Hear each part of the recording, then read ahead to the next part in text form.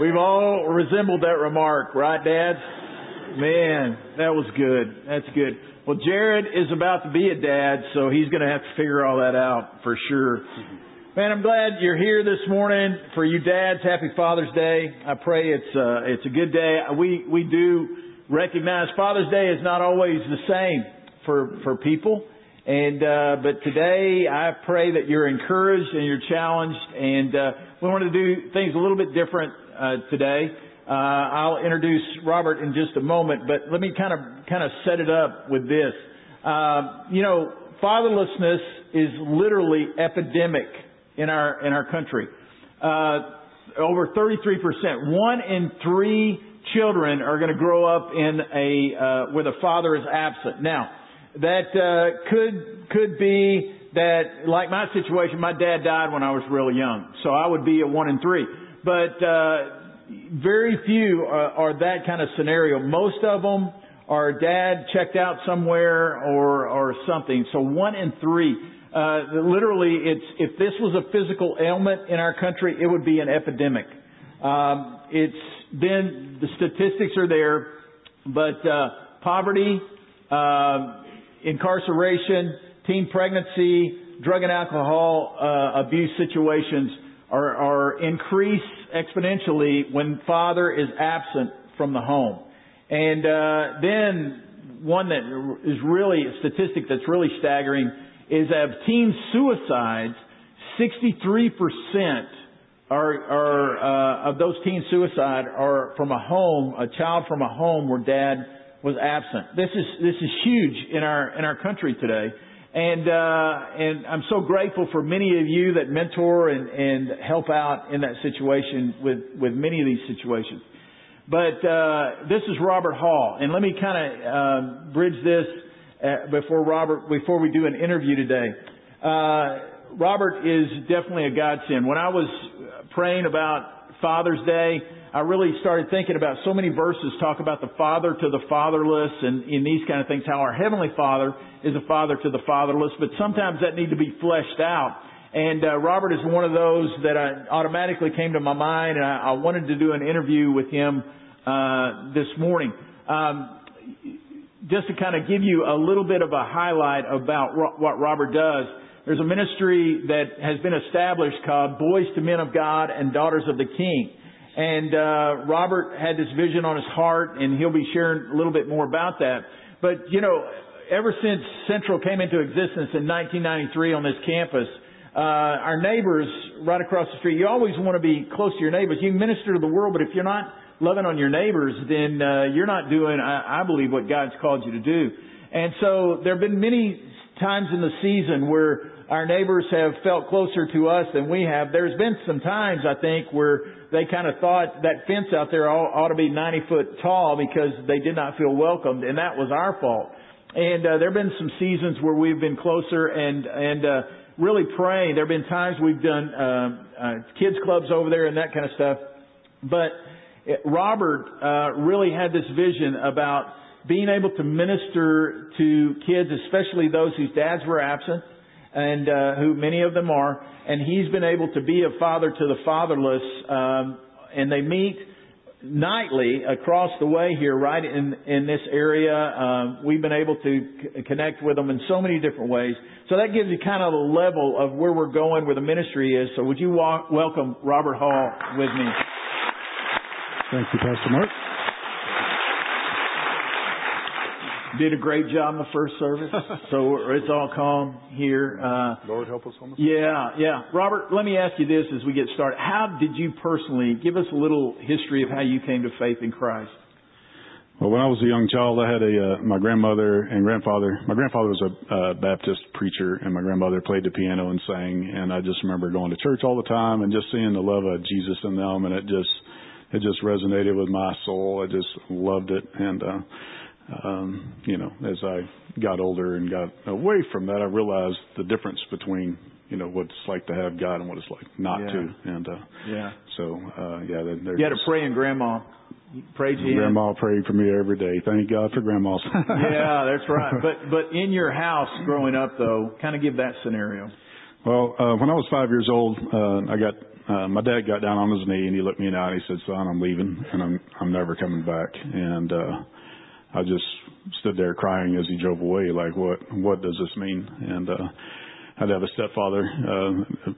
Some abuse went on for a couple of years. Child Protective Services came and took me and my brothers and sisters and put us all in separate foster homes. So I lost my dad, then my mom and my brothers and sisters. So I know what it's like to be one of these kids that might have to go through this. And, you feel just worthless. You feel, and of course when my stepdad was around, I felt like extreme fear every day what was going to happen, kind of as Christians without God, you just fear of what's going to happen, So I learned at a young age. God became my father at a young age. Man, I hate, like everything, you went through that.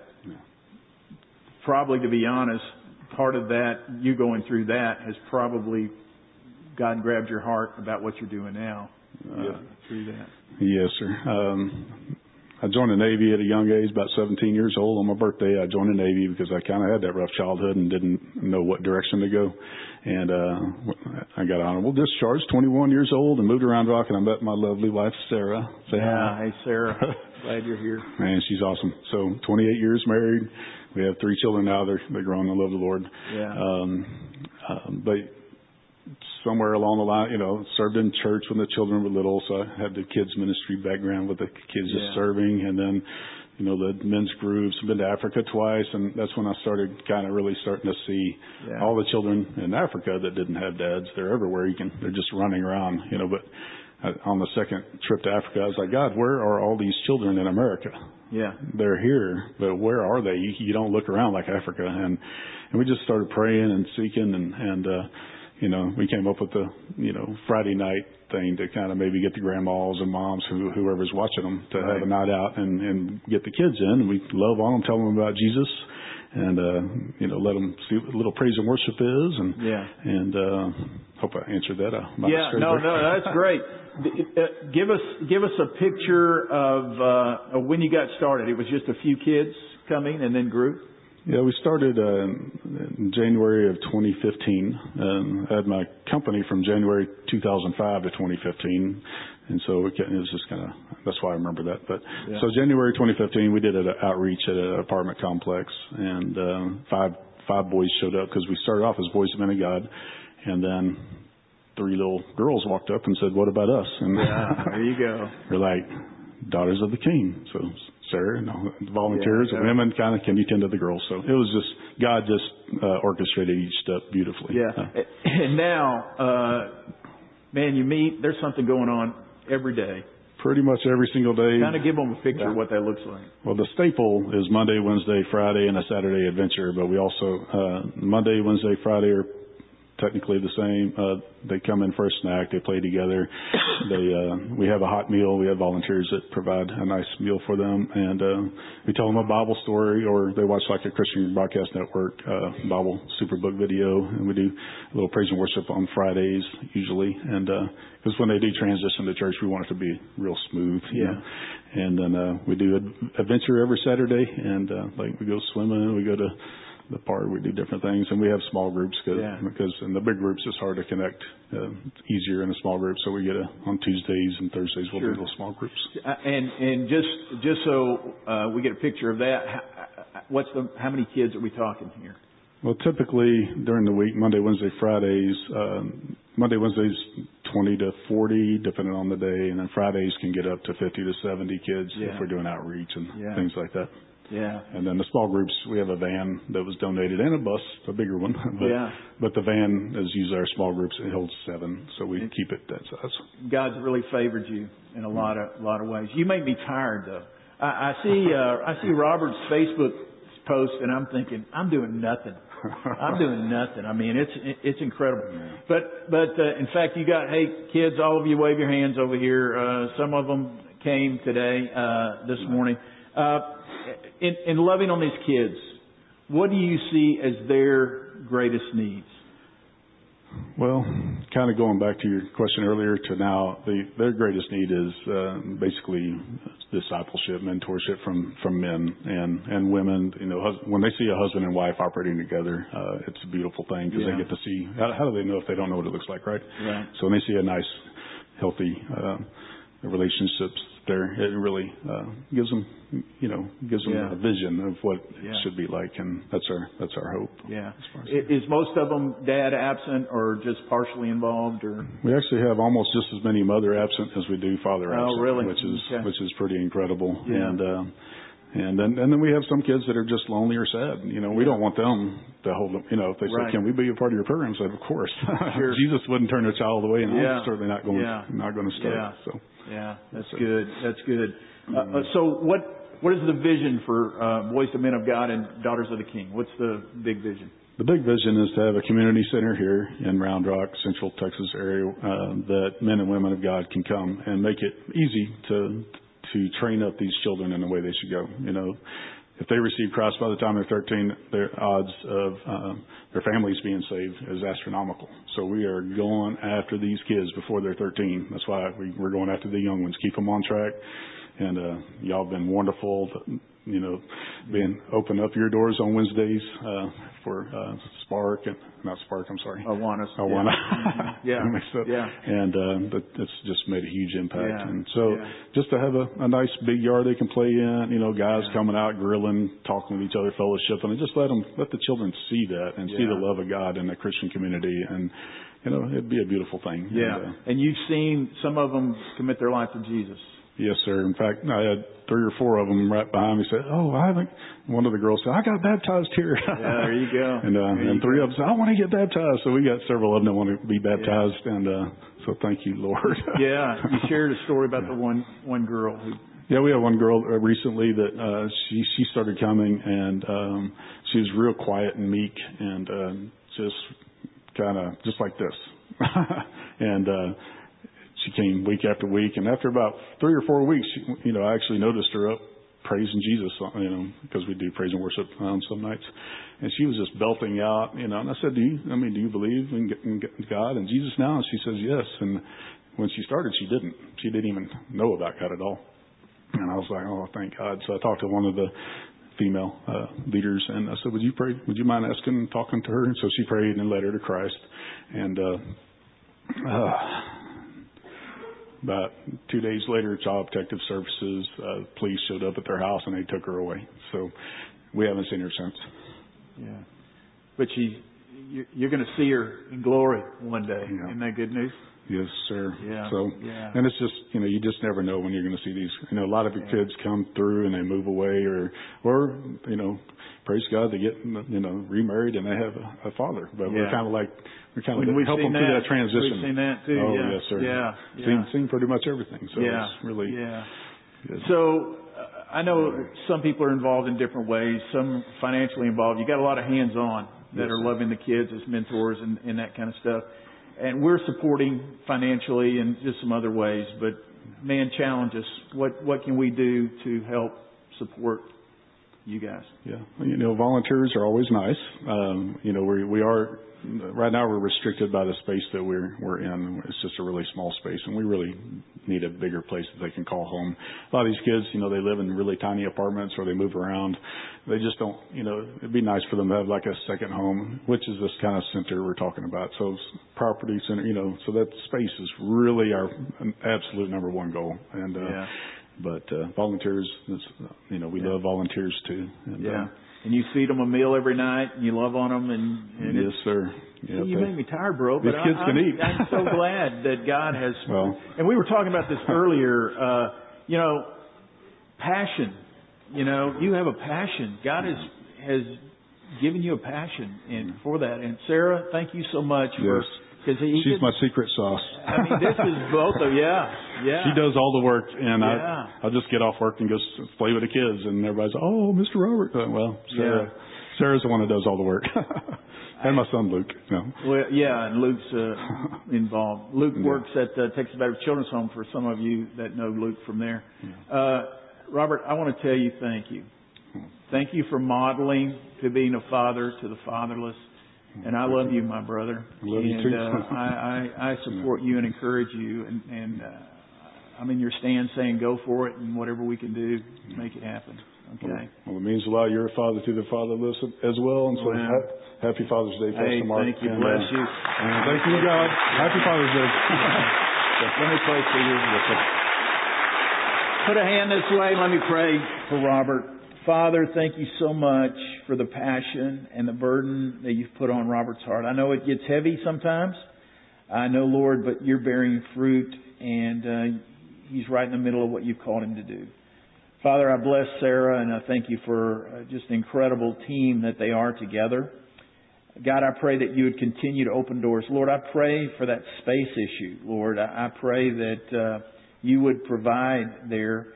And Lord, just thank you for the many open doors that have been there. And God, I just bless Robert today. And God, I'm so grateful to you, Father, for a brother like this. In Jesus' name, amen. Amen. Thank you. Thank you, man. You can get up there.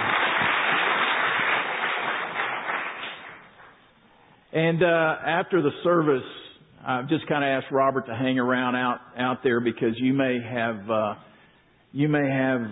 some questions, or you may want to support, or you want to get involved in some way. I do say Happy Father's Day to you, for you that are dads. You know, we as dads have it all together, don't we? We just instill things in our kids, and they make perfect choices their whole lives, and that's the way it is. There was one dad who he had a son, and he wanted to teach his son certain things that were going to stick with him, and so he came up with this idea with his son, an object lesson. So what he did was he took a jar that was full of alcohol, and he took a worm and put in there and kind of sealed it up, put it off to the side. He took another jar that was full of nicotine, cigarette smoke, and he put the worm in there and squeezed it, screwed it tight, put it over.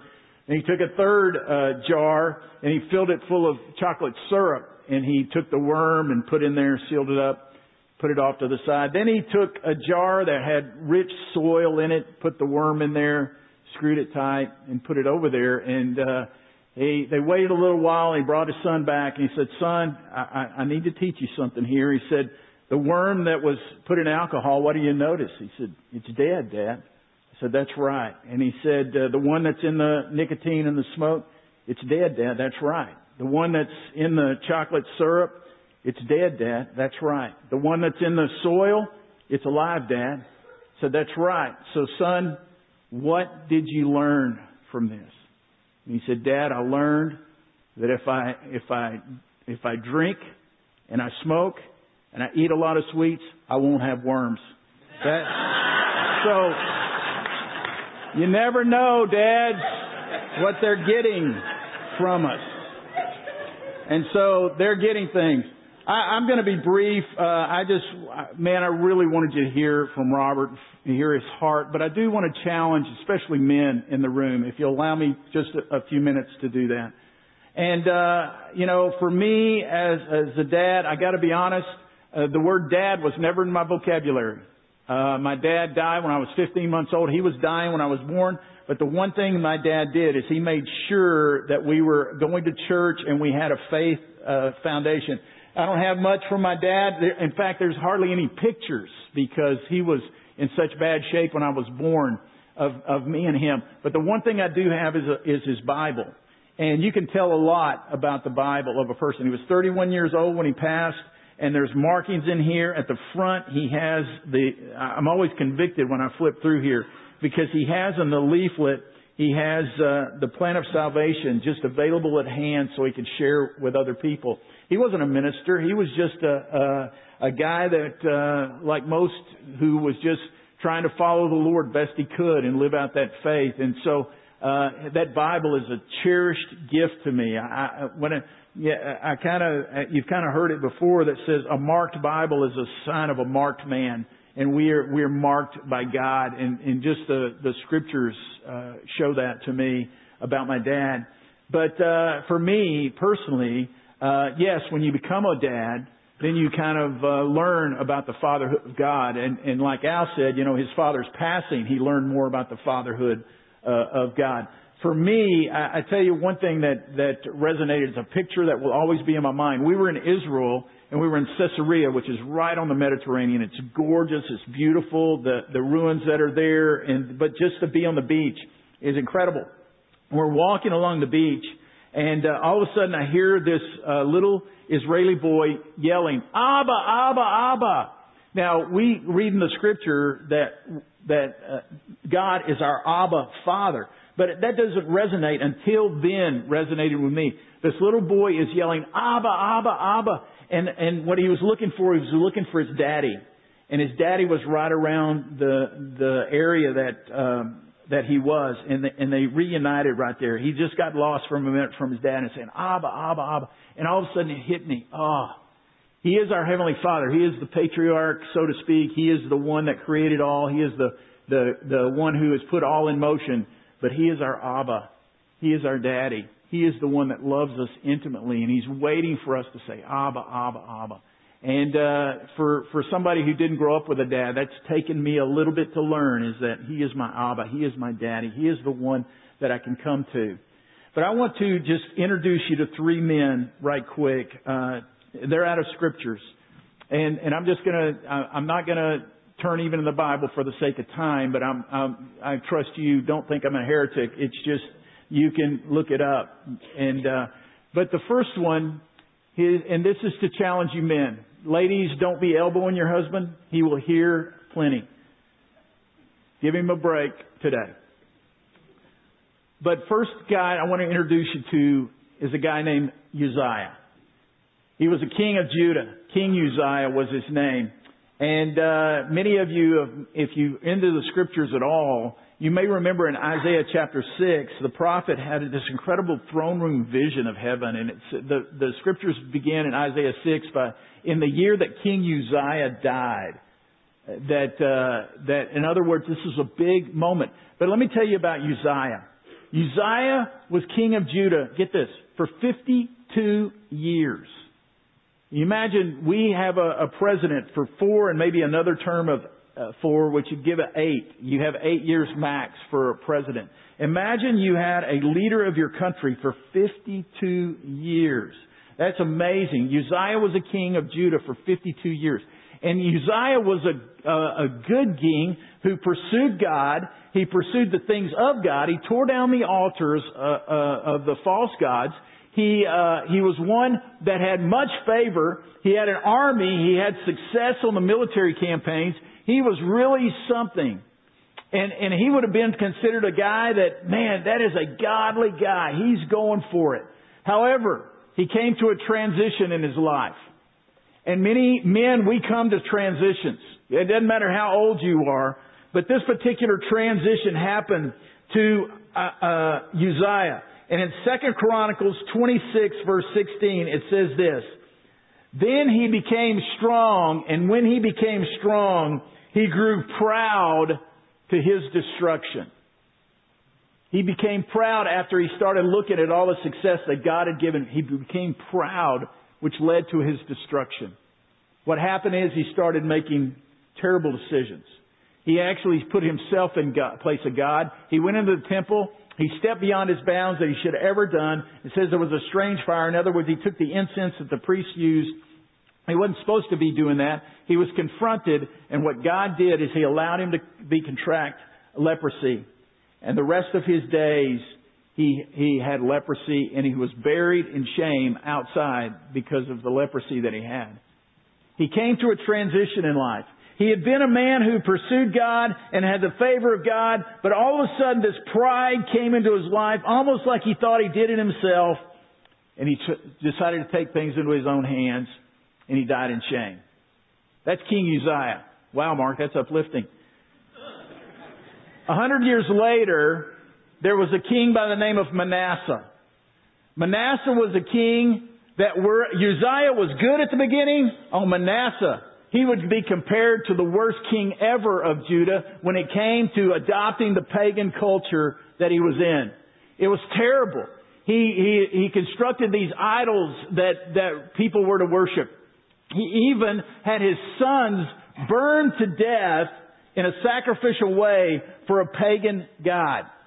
He was bad news. And he reigned for 57 years. Imagine putting up with that for so long. And that's the way Manasseh was. However, Manasseh came through a transition in his life. And what happened is that he was so bad and the infrastructure was so weak in the country that the Babylonians decided to come and take over. And what the scripture tells us in 2 Chronicles chapter 33 verse 12, it says, when he was in distress, he humbled himself. When he was in distress, he humbled himself. And what happened is after he humbled himself, God found a man he could use, and he ended up being buried in favor with the other kings. Two men in transition. Men, I want you to know, if you're taking any kind of notes, you will all go through transition times in life and how you're going to respond. There's even words that are transition words, and there's transition words here for Uzziah's life. He lived a particular way, and then it says transition came. Manasseh lived a particular way, and then transition came. Guys, you will go through transitions in life. How are you going to respond? Some of them come when you start having a family yourself. Some of them when you get out of the house. When do you become a man? That's the most confusing question in our whole culture today. But you come to these transitions, and when are you going to make? What kind of decision are you going to make? Are you going to be like Uzziah, a guy that was raised in the faith, grew up in the faith? And let me tell you, there are thousands upon thousands of these men who at one time said, God, I will follow you, but today they don't even have a faith thought in them. What happened to them to transition that way? I'll be bold enough to say, some of you men, if you do not transition correctly, will not be sitting in worship for the next 5 years. You've got to constantly be on guard. But some of you have the Manasseh story. Your life was one of reckless rebellion, and in your distress you called upon God and He saved you. I think there are many men, and ladies, here, some of you have spouses that are still living in that Manasseh area. Some of you grew up with dads that way. Some of you have sons that are that way. Listen, do not give up on them. Do not give up on them. It says, in his distress, he called upon God. God has a way of making people uncomfortable enough so that they will call upon Him. But I want to introduce you to a third guy right quick. He's in the New Testament. And his name is Barnabas. Now, Barnabas is first introduced to us in I think, Acts chapter 6. And in Acts chapter 6, what happened is he's first introduced as a guy who sold a piece of property and gave all of that money to the infant church that was birthing. And he was known as a giver. In fact, his name is actually Joseph, but they called him Barnabas as a nickname, which means son of encouragement. He was an encourager. And in Acts chapter 9, though, we kind of lose track of Joseph, Barnabas. And then in Acts chapter 9, there's a guy by the name of Saul of Tarsus who has been given permission to go out and not only capture people that were Christians, but to kill them, have them killed. And that's what he is doing till one day he's going down a road to Damascus. And as he's going down a road to Damascus, a blinding light just strikes him off his horse. He falls down blind. A voice comes from heaven that basically says, Saul, why are you persecuting me? It was God speaking to him. Get up. I'm going to take you to a place and your life's going to be forever changed. Many of us have prayed for Damascus Road experiences. God, just so show up that I can't doubt it and it's going to change me forever. Well, that's what happened to Saul of Tarsus, eventually going to become known as Paul. So Saul has gone through this scenario. He's totally transformed. A guy named Ananias comes and prays over him. He's fully full of the Holy Spirit. Now he's going to go out and start preaching. So all of a sudden you got a guy who weeks ago was taking people in to have them put to death. Now he's out preaching. That's confusing. And everybody is scared of him. Oh, he's setting us up. He's just going out to win our favor. Now he's going to come against us.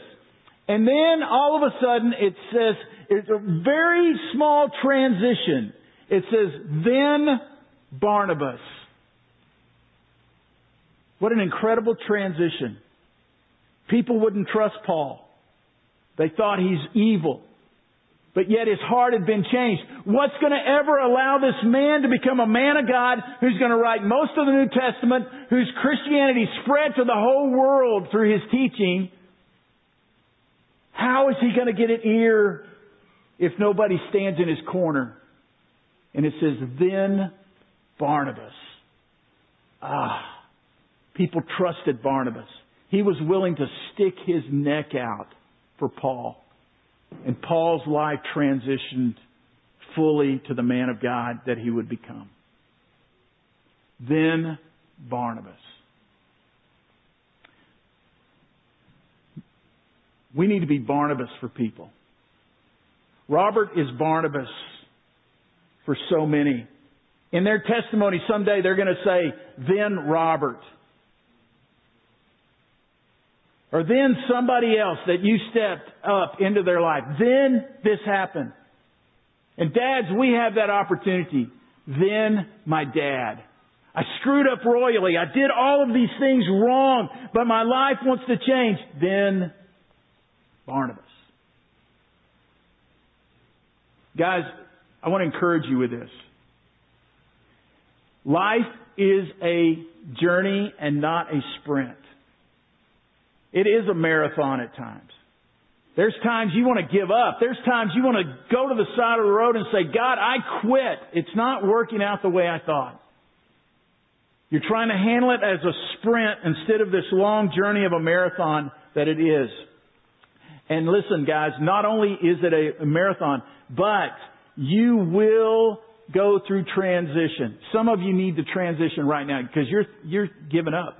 You're thinking, this is the way I am, this is the way I'll always be. Someday I'll die or I'll retire and I'll be different. But no. Listen, Robert had his own business and God transitioned. Don't ever think that God doesn't want to transition you. I want to ask the worship team to come on up. And I want to challenge you with one other thing as they come. And it's this. Men especially, listen to me. And you women, you understand this, but men, I want you to hear me. Your life impacts generations. It doesn't just impact you. It impacts generations. I think about my dad, who I never knew. But yet he made sure by faith that we were involved in church and the things of faith. It has now impacted generations. So some of you men, as you're sitting here today, you're wondering, what kind of difference can I make? You can make generational differences.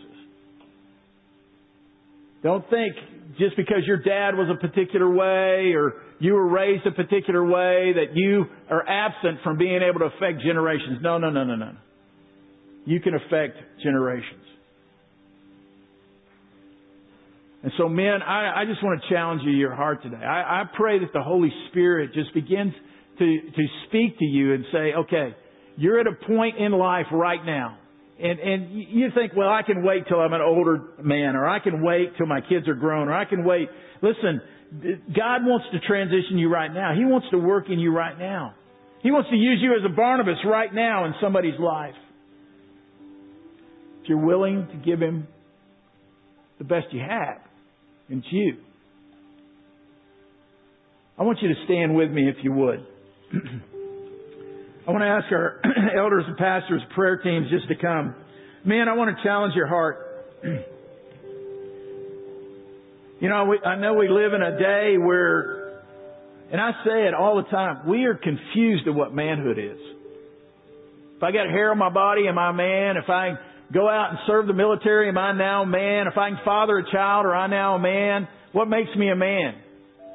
because we don't have too many rite of passages in our culture today. And so we're confused.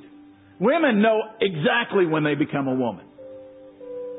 And men are just floundering confused. I think a man, God has created you in such a way that He wants you to lead. But you're confused about leadership. Leadership is serving.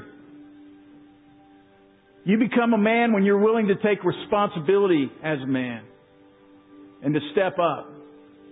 And so today, man, I'm just going to challenge us. For some of us, God make that more clear to me. And you want to come to these steps as an altar, come to one of these prayer teams or whatever. You maybe want to lead your family in Lord's Supper. I don't know. But we just want to bring it before Him right now. So pray with me. Father, I just come before You humbly because, Lord, You know, in my life, it took me forever to learn what a man was. And Lord, it was so confusing, but yet You were Heavenly Father the whole time, loving me. Lord, You have given us an incredible responsibility to represent You to our families. And so, Lord, I pray that today we not miss this opportunity. Yes, it's a day to celebrate dads, but it's always a day for us as dads to step up. And I pray You'll challenge us right now. In Jesus' name, amen. Let me say one last thing, and then I think I'll get down. Fatherhood has been a struggle. It's work. It's a lot of work. It doesn't always come out the way you plan, especially for you engineering types, man. It has got to be frustrating for you. But the one bit of wisdom that was given to me that I will always hang on to is when it comes to being a father, the one thing that I can control is I want to be the way that I am at 60, the way I would want my son and daughter to be at 60. Whether you're 35, you be a 35-year-old godly man so that your kids see that, so they will want to be that when they're 35. You know what I'm saying? We can't control everything, but this I can control. And so I want to be the man that I want my son and daughters to emulate when they are this age. That's the one thing I can do. So I challenge you men with that today. As you step up, as you step out right now, be bold. Be bold. All right? Let's worship.